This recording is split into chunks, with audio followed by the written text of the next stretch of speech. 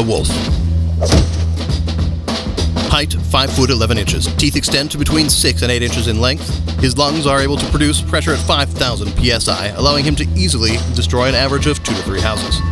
Known for his predator personality, the wolf is surprisingly fragile and skittish, while also having a severe short attention span. The wolf howls like a beast and sings like an angel.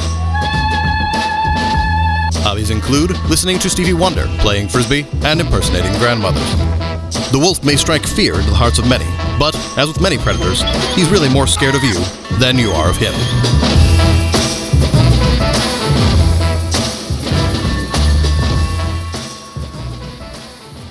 Hey, a big shout out to our Santan campus and then also to Scottsdale. Just so glad you guys are part of this service with us. It's neat to have our extended family all together. Hey, we're in the middle of a series that's called Out of the Woods. And we talked a little bit last week about this idea that it's easy to get into the woods. You can get into the woods in all sorts of areas in your life.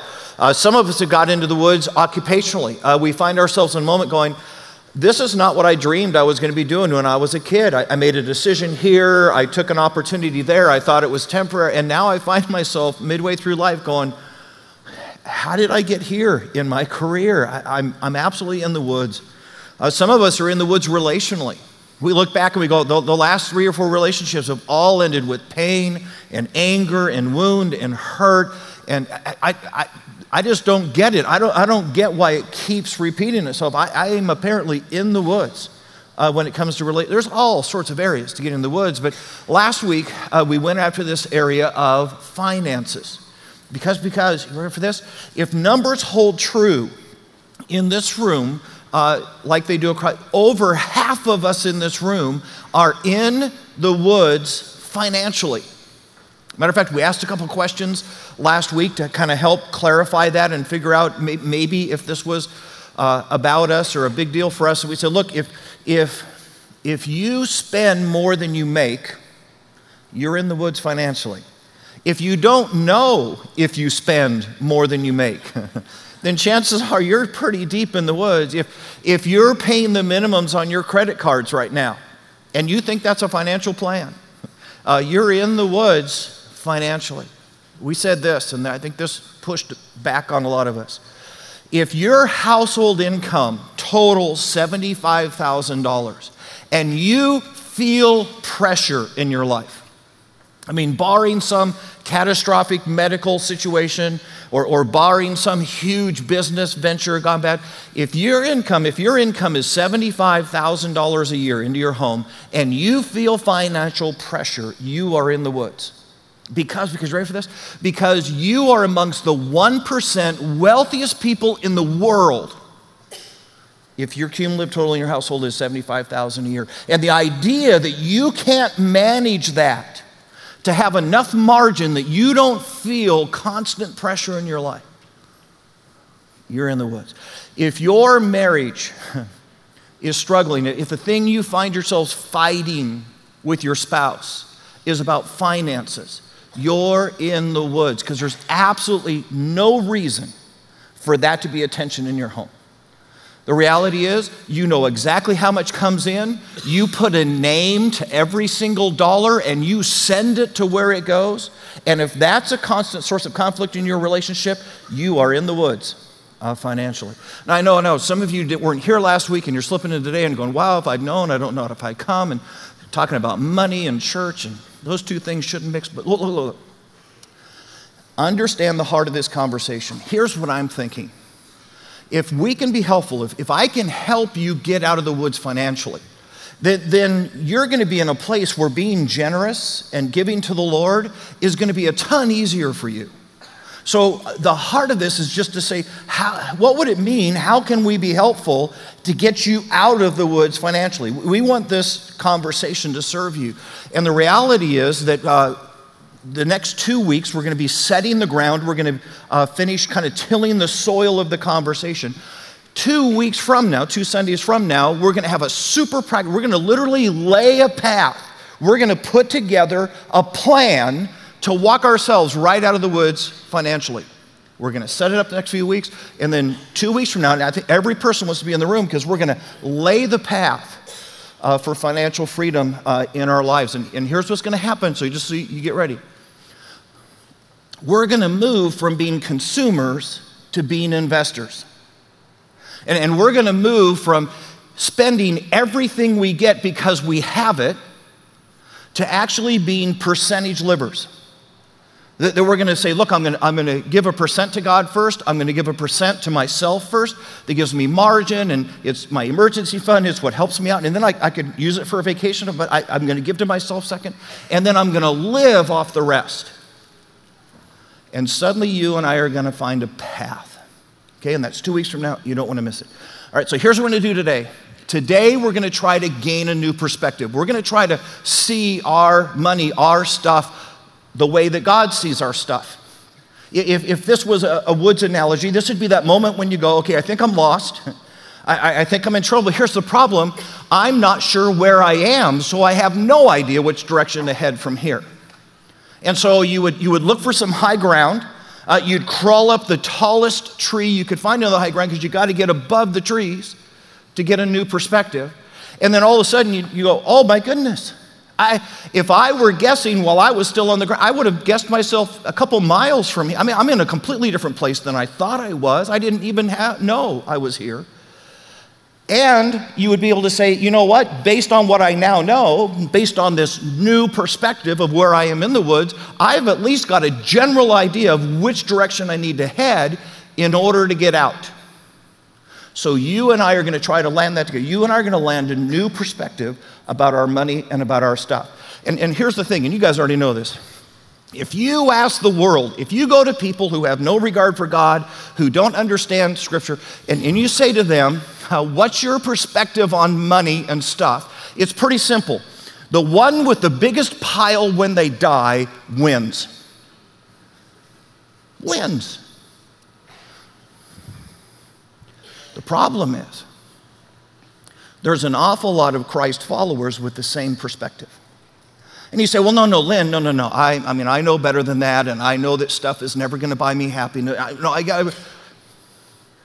Based on our behavior, based on where we put our money, what we do with our money, based on how consumeristic we are compared to our neighbors, the reality is there's an awful lot of believers who, although they would tell you with their head, don't believe that buying things and acquiring things can bring them happiness.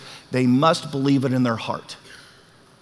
And we're going to look to try to see a different perspective on our stuff. So grab your Bibles. It's a conversation Jesus has. It's incredibly powerful. It is a perspective-changing conversation. And this new perspective has the power to start heading us for the first time out of the woods. It's Luke chapter 16. If you're not familiar, if you go to the back of your Bible, work to the left, you're going to find this book of Luke. And here's what I just want to warn you as you get ready to go. This is probably one of the most bizarre parables that Jesus ever told. Chances are most of you have never heard a sermon on the passage we're about to do because it's funky. I mean, you get to the end, you go, what? But if you can catch it, if you can grab a hold of what Jesus is teaching in this parable, all of a sudden your perspective turns 180 degrees. And you will never be the same if this parable sinks into your life.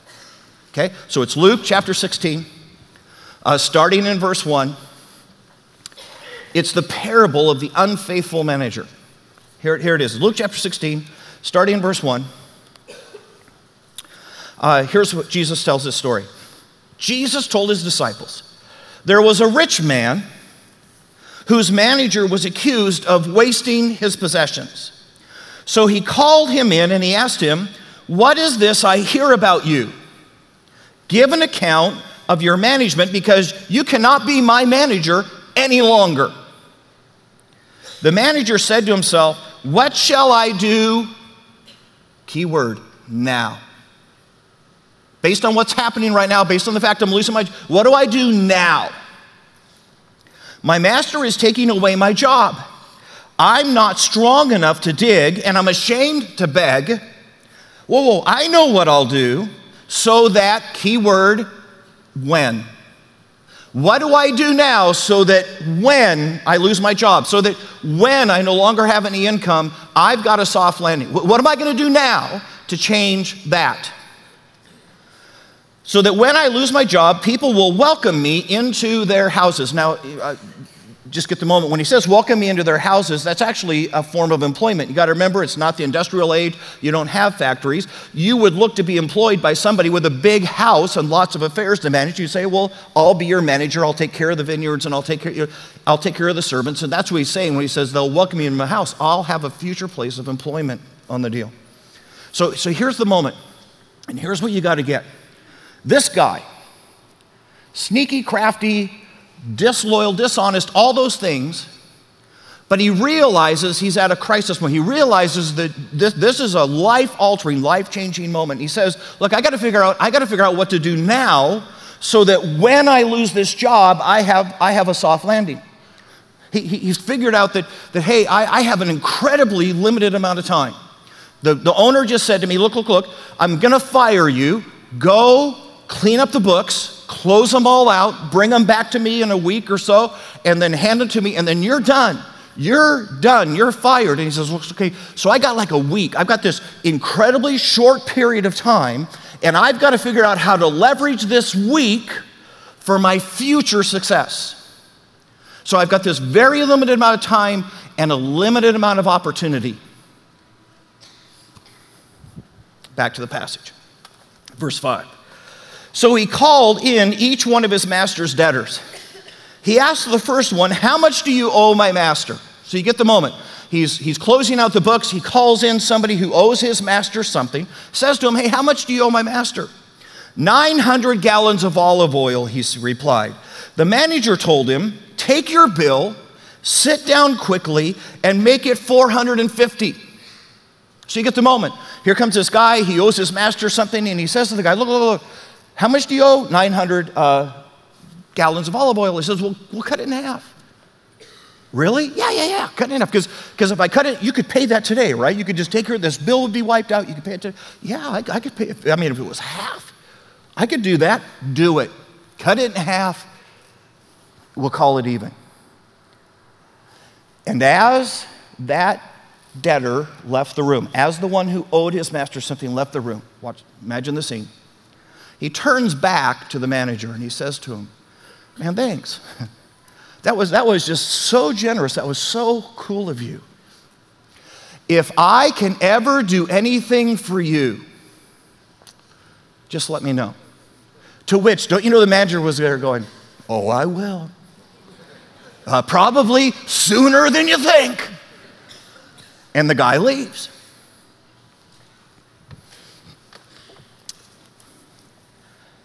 Back to verse 7. He then asked the second, how much do you owe? 1,000 bushels of wheat, he replied. He told him, take your bill and make it 800. So all day long, it's bargain day. It's bargain day. He's taking whatever anybody owes his master, he's cutting it in half, he's making friends. He's influencing people. Now here's the interesting part. As Jesus is telling a parable, see, people are caught on by now and they go, okay. Somebody in this parable is God. Somebody in this parable is me. And somebody in this parable is in a lot of trouble. Which makes what Jesus says next all the more surprising and maybe even a little bit confusing. Because watch what Jesus says about the unfaithful servant. You ready? Verse 8, the master commended the dishonest manager because he had acted shrewdly. What? Jesus, are you like teaching us to be dishonest? That the end justifies the means? She says, no. No, I'm not commending the method.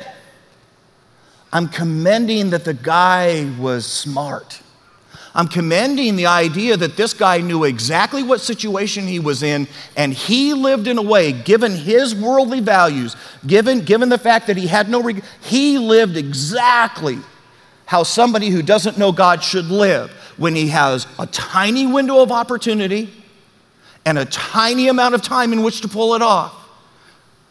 This guy was genius. As a matter of fact, and the owner even says to him, dude, wow, that was pretty good of you. I don't know if I'd even have thought of that myself. And the guy says, well, aren't you mad? Well, yeah, I'm mad. But I can't get over the fact that you are pretty darn shrewd to be able to pull that off. You knew I was firing you. You built yourself a soft landing. Watch what Jesus says next. The master commended the dishonest manager because he had acted shrewdly. For the people of this world, people who don't know Jesus, people who have no regard for Scripture, people who don't even consider God within their decisions, for the people of this world are more shrewd in dealing with their own kind than are the people of light. You get what Jesus is saying? You and I could learn something from the dishonest manager.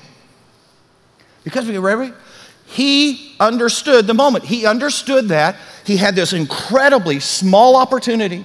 He had just a week or so to be able to somehow prepare for his people. And he had an incredibly limited time. And he pulled it off.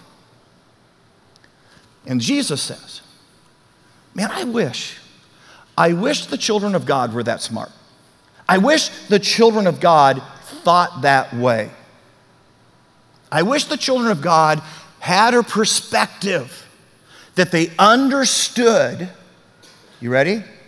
That they live with an opportunity in their lives to do something within a very narrow window of time. Boy, I wish the children of God were as shrewd as the dishonest manager. And now Jesus is going to unpack it for us. You ready? Verse 9. I tell you, Jesus says, use worldly wealth. Use this pile. Use worldly wealth to gain friends for yourselves so that when it's gone, you will be welcomed into eternal dwellings. Here's what Jesus is saying. Someday, you're going to get to heaven. And what you want when you get to heaven is you want people in heaven who are absolutely thankful and grateful to you for what you did with worldly wealth. You want people coming up to you and going, man, my life is so changed because of what you did with that pile. See, you want to get to heaven and have someone walk up and go, man, thank you. And you go, well, why are you thanking me? And they go, well, you had a youth group Bible study in your house, right? Well, yeah. And remember, one night some kids were wrestling around and they knocked a lamp off the table and it busted. Yeah, I remember that really well. I was one of those kids. Matter of fact, it was in your living room that I figured out not only who Jesus was, but that I was going to give my whole life. I grew. I can't even tell you how many decisions I made in your living room that changed the course of my life. And I actually went off into ministry, and I have led hundreds of people to Jesus. Matter of fact, back behind me, there are hundreds of people here waiting to shake your hand and thank you for leveraging your living room into something that was eternal. See, and Jesus is saying, you ready for this? Jesus is saying, the goal is not how big this pile gets. That's not what you measure this by. He says, what you measure it by is that you get to heaven and eternity has been changed by what you did with this pile. You want people lining up to thank you for how you stewarded this pile. And the goal is not how big this gets. The goal is how much of it can you move over to here? How much can you take a pile that eventually is going to burn up? And guys, you die with the biggest pile. How much do you take with you? Come on, you know this answer. None. And then you end up leaving it to your kids who aren't even responsible anyways, and they waste it. I tease Lisa all the time. I say, I'm saving up all this retirement. You're going to get it, marry a younger man. Why am I doing that? I need to be at 0 when I leave. Guys, everything that you leave in this pile at the end of your life is gone. It burns up. And what listen, Jesus is saying, you have an opportunity here. You have an opportunity to do something in a very short period of time that's going to change your future. Do you realize that as you and I take temporal things and leverage them, transform them into eternal purposes, do you realize that changes eternity? I mean, you and I stand in eternity and God says, man, thank you. There's actually positions of responsibility that have to do with how responsible we were here. And Jesus saying, look, I wish the children of God got this. That every day of their life, every dollar that comes into their hands is an opportunity. In a very short period, there's an opportunity here to do something with that's going to change this. I wish the children of God knew that and understood that and lived like they believed it. What does that look like? It looks like the Van Hazels, who are a family that come to our church, and they own Ace Vending. So you ever gone to one of those little vending machines and bought that stuff that ruins your diet? That's the Van Hazels. They did that to you. So anyways, they own Ace Vending. And they came to a point where they were getting ready to cycle one of their older trucks out of their business. And in that moment, there was the opportunity to sell that truck, make a pretty decent profit off of it, and, put it back into the business. And in that moment, they began to say to themselves, I wonder if the church could use this. And they came to us with an offer and said, hey, we know we could get this for the truck. We're willing to let you have the truck for this. Would you guys have any interest? Hugely reduced. Bargain deal. And we eventually said, yeah, we would like to do that. You realize that crazy white panel truck that they sold us at an incredible sacrificial discount. We used it to move equipment out to Santan when we began to launch or to take over that campus and be part of it. We used that panel truck when we set up Scottsdale. We moved everything up there to launch Scottsdale was in that way.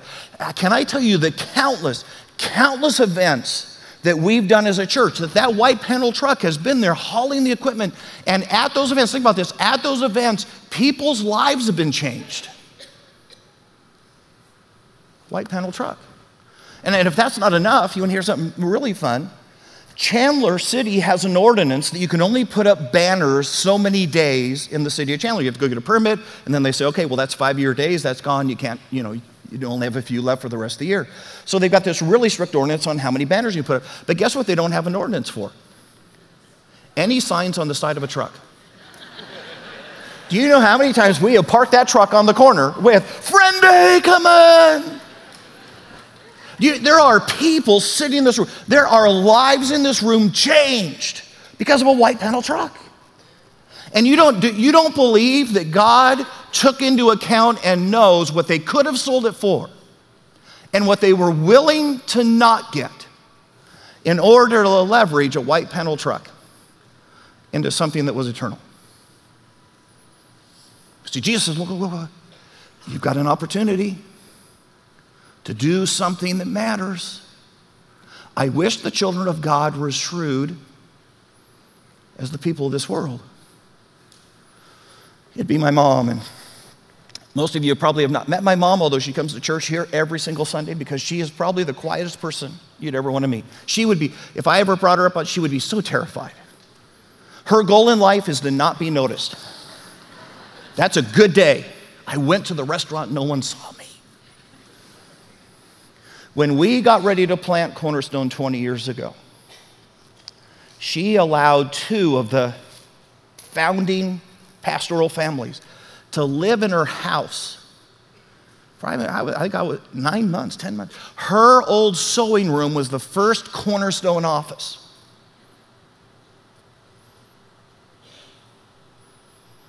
Do you realize that everything that's happened at Cornerstone since, my mom owns a little piece? Because she leveraged something temporal, her house, for a purpose that was eternal. See, I just think every person who comes to Jesus, every Christian who walks forward to maturity, I think God pays a little dividend now. It was her opportunity. You know what? She doesn't even own that house anymore. I drive by all the time. And I go, man, God, thank you. Thank you for a mom who wasn't about building piles and said, is there some way to me to take an empty room, couple rooms in my house, and turn it into eternity? And guys, I'm just going to tell you, when this lands, when you get this, when this begins to sink in, you will walk through every day of your life different. You'll walk out to your car and you'll go, man, that's a pretty serious payment. I wonder if there's any way to leverage that I'm using for a car into something for eternity, to have a dividend on that thing. I wonder if there's neighborhood kids that I could drive to church on Sunday or to children's programming on Tuesday. I mean, that would turn a car payment into something eternal, wouldn't it? You'll walk through your house and you go, we got an empty room. It's the guest room. But I wonder if there's a chance to do something eternal with that. I wonder if we could put a seminary student in there who's getting ready for a ministry and just say, hey, it's yours. I wonder if we could foster a kid and in the process of fostering, lead that child to Jesus Christ. We would take an empty room and turn it into something that had eternal value. As Jesus says, man, I wish the children of God were smart as that unfaithful servant. So not only do you and I have this amazing opportunity, did you ever wonder why God gave you and me so much? Did that ever cross? Because think about this. We said to you last week, if you got $75,000 total income into your house, you're in the 1% rich, which means this, ready? If we lined you up with 99 other people from around the world, you'd be the richest dude. You'd be the richest gal. Did you ever wonder why God gave you, why were you born in America? Why did he trust you and me with so much?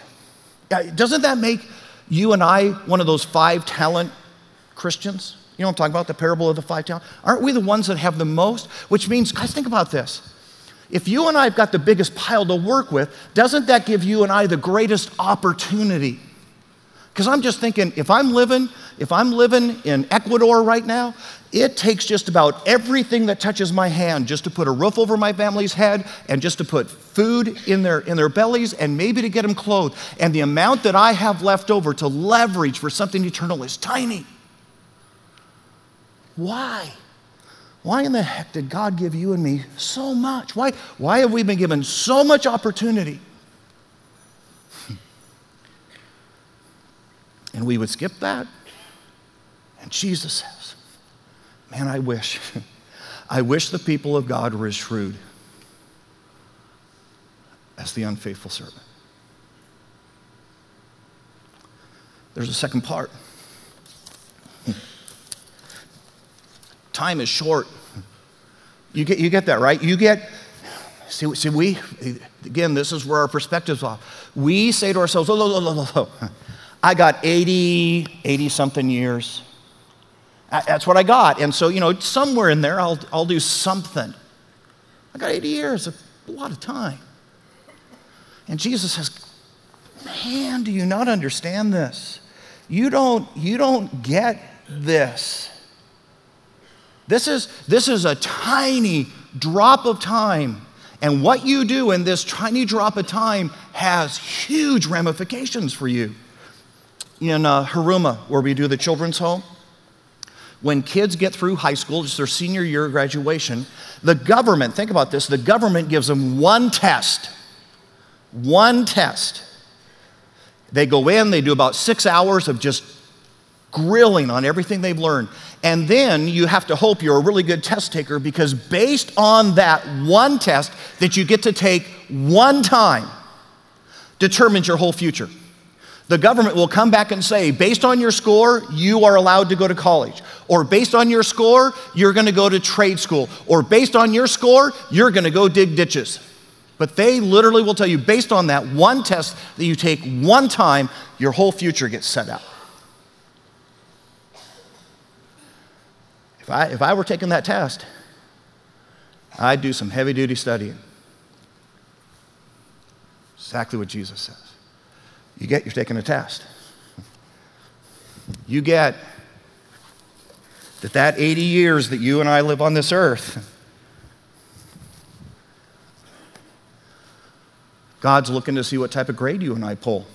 That if this is the 80 years you and I live, Jesus would say, guys, don't miss this. That's a dot. If you take eternity, if you take forever after, you're 80, that's a dot. And what you score in the dot changes eternity for you. It changes what sort of responsibility you're given in heaven. It changes what sort of honor you're given in heaven. God, what can I do? I'm betting you that on our eternity rope, maybe 200 more dots? So something think about this. If I told you today what you do in this one dot, in this one lifetime, is going to affect 200 lifetimes to come, we'd get pretty serious about the dot, wouldn't we? And yet here's the reality, guys. This rope's not long enough. If I took this rope and took it out the door, took it across the parking lot, if I'm trying to measure eternity, that rope is still not long enough. And Jesus is saying, guys, don't you get it? That you and I living on this earth, if we get confused and start trying to build piles, what we don't understand is that you and I have a small window of opportunity with an incredibly limited amount of time to do something that affects our entire future.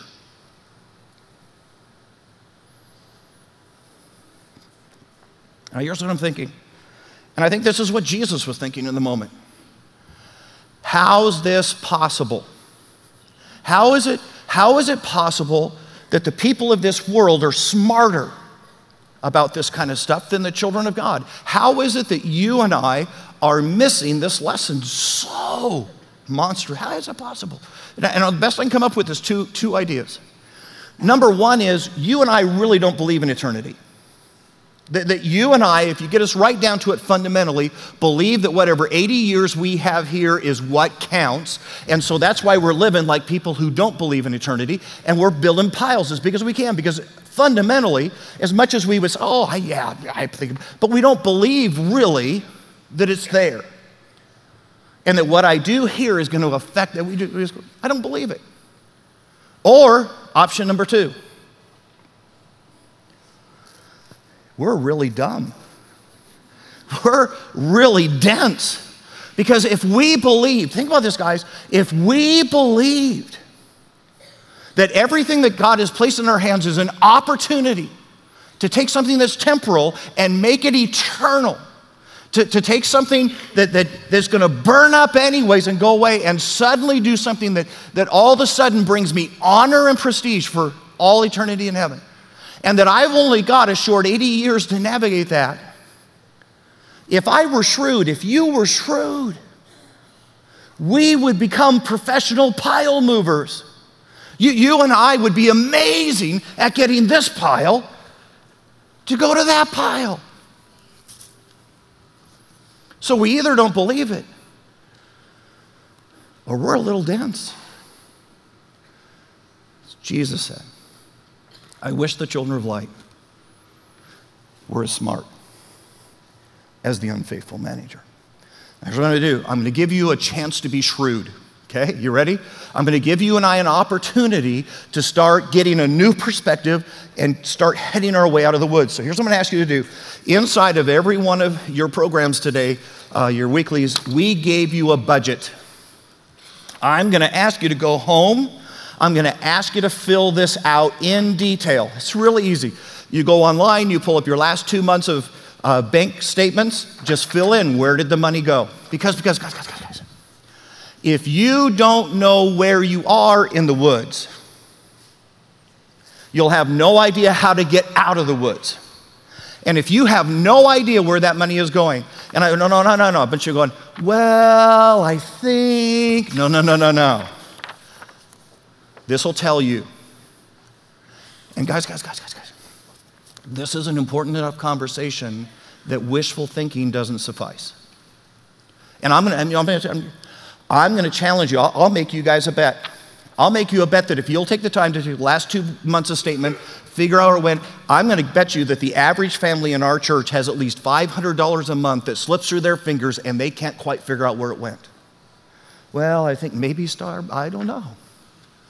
Think about this. If you were even to leverage 100 of those dollars into eternity, how much further you'd be. So where are you? That's all I'm asking. Where are you? Then here's the last one I'm going to ask you to do. When you fill this out, when you get this done, put an E next to every single line that has eternity on it. In other words, you say, hey, that's my house payment, but you know what? I'm fostering a kid and I'm leading them, and so there's eternity on my house payment. Hey, no, my car's got an E next to it because I'm bringing kids to church with my car. So every line that has eternity, put an E next to it so you have any sense of how good you and I are at moving piles. If you get this, if your perspective goes, what? This has the possibility of getting us way out of the woods. This could change everything in our conversations. Jesus goes on. Here's what he says. Ready? Verse 10. Whoever can be trusted with very little can also be trusted with much, and whoever is dishonest with very little will also be dishonest with much. So if you have not been trustworthy in handling worldly wealth, who will trust you with true riches, eternal riches? And if you have not been trustworthy with someone else's property, so let me just, everything that you have right now, who owns it? Who gave it to you? If you haven't been faithful with someone else's property, why will they give you your own? It's an amazing conversation. And what is just basically Jesus said, look, here's the bottom line of this. God is looking for people who are faithful, people who understand the power of moving piles. How many of you guys know who Marty Sawyers is? Okay, good, 4 of us, all right. No, there's a reason you probably don't know who Marty Sawyers is, because Marty Sawyers probably wouldn't want you to know who he is. Marty Sawyers is our senior exec on staff. He's number 2, only to me. Runs and manages our staff, the whole thing. About 5 years back, I found myself in a place where we did not have that position. And I can't even tell you the workload and the stress that came on me because that position was empty. And I thought, who in the world, who would be remarkable at this? And in the process of thinking that, I thought, you know what? I'll bet you Marty Sawyers could do this. So I took Marty Sawyers out for a cup of coffee. And I said, Marty, I've got an offer you can't refuse. I'm thinking if you would leave your job, come and work for the church for half the salary. This could be really good.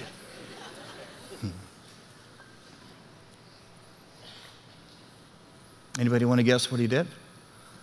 He left the job, paying twice. Matter of fact, if you pull into the staff parking lot today, the oldest, cruddiest car in the staff parking lot is Marty Sawyer's van. He does that because he took the job. You don't think God noticed that? You don't think that wasn't a pile move? But here's the part that I want to tell you about Marty Sawyers. Marty Sawyers loves Cornerstone. He absolutely believes in this place. He believes that anything that promotes Cornerstone promotes Jesus, that anything that moves Cornerstone forward moves you and me forward into deeper maturity and more growth in our lives. And because of that, I can take any assignment and hand it to Marty Sawyers and say, Marty, here it is. It's a messy deal. It's got a lot of work, but that's the goal. That's what I need you to get done. And you know what Marty says to me? Don't think about it again. And I turn and I walk away. Because you ready for this? Because he's faithful. Because whatever gets placed in his hands, he's going to be faithful with. You get what Jesus just said. I'm looking for some Marty Sawyers. I'm looking for people that I can put a big pile of stuff in their hands and say to them, get as much as you can of this pile over to this pile. And I can turn my back and know, they'll be faithful with it. Fill out a budget. Figure out how many E's you can put down. And then figure out if you need to put a few more to be faithful. Let's pray. Hey, dear Lord Jesus, we simply come to the moment. It's almost shocking to us that you would say, I wish my children were as shrewd as the unfaithful servant. But we get it. We get it. He understood that he had a limited amount of time and a small window of opportunity to do something that was going to impact his future, was going to cause him to be able to have a soft landing. And if a person who doesn't honor God and doesn't regard you can be that shrewd, given an opportunity in a small window of time, how much more your children, how much more those of us who you've trusted with so much. God, make us great pile movers. Help us to be the faithful servant that you can turn your back on and go, I know, left to their own choices and their own, they will move so many piles over to eternity. I don't even have to check because they're faithful with what I've given. God, it's a whole new perspective. It's a whole new way of looking at our stuff. But it'll get us out of the woods. This we pray in Jesus' name. Amen.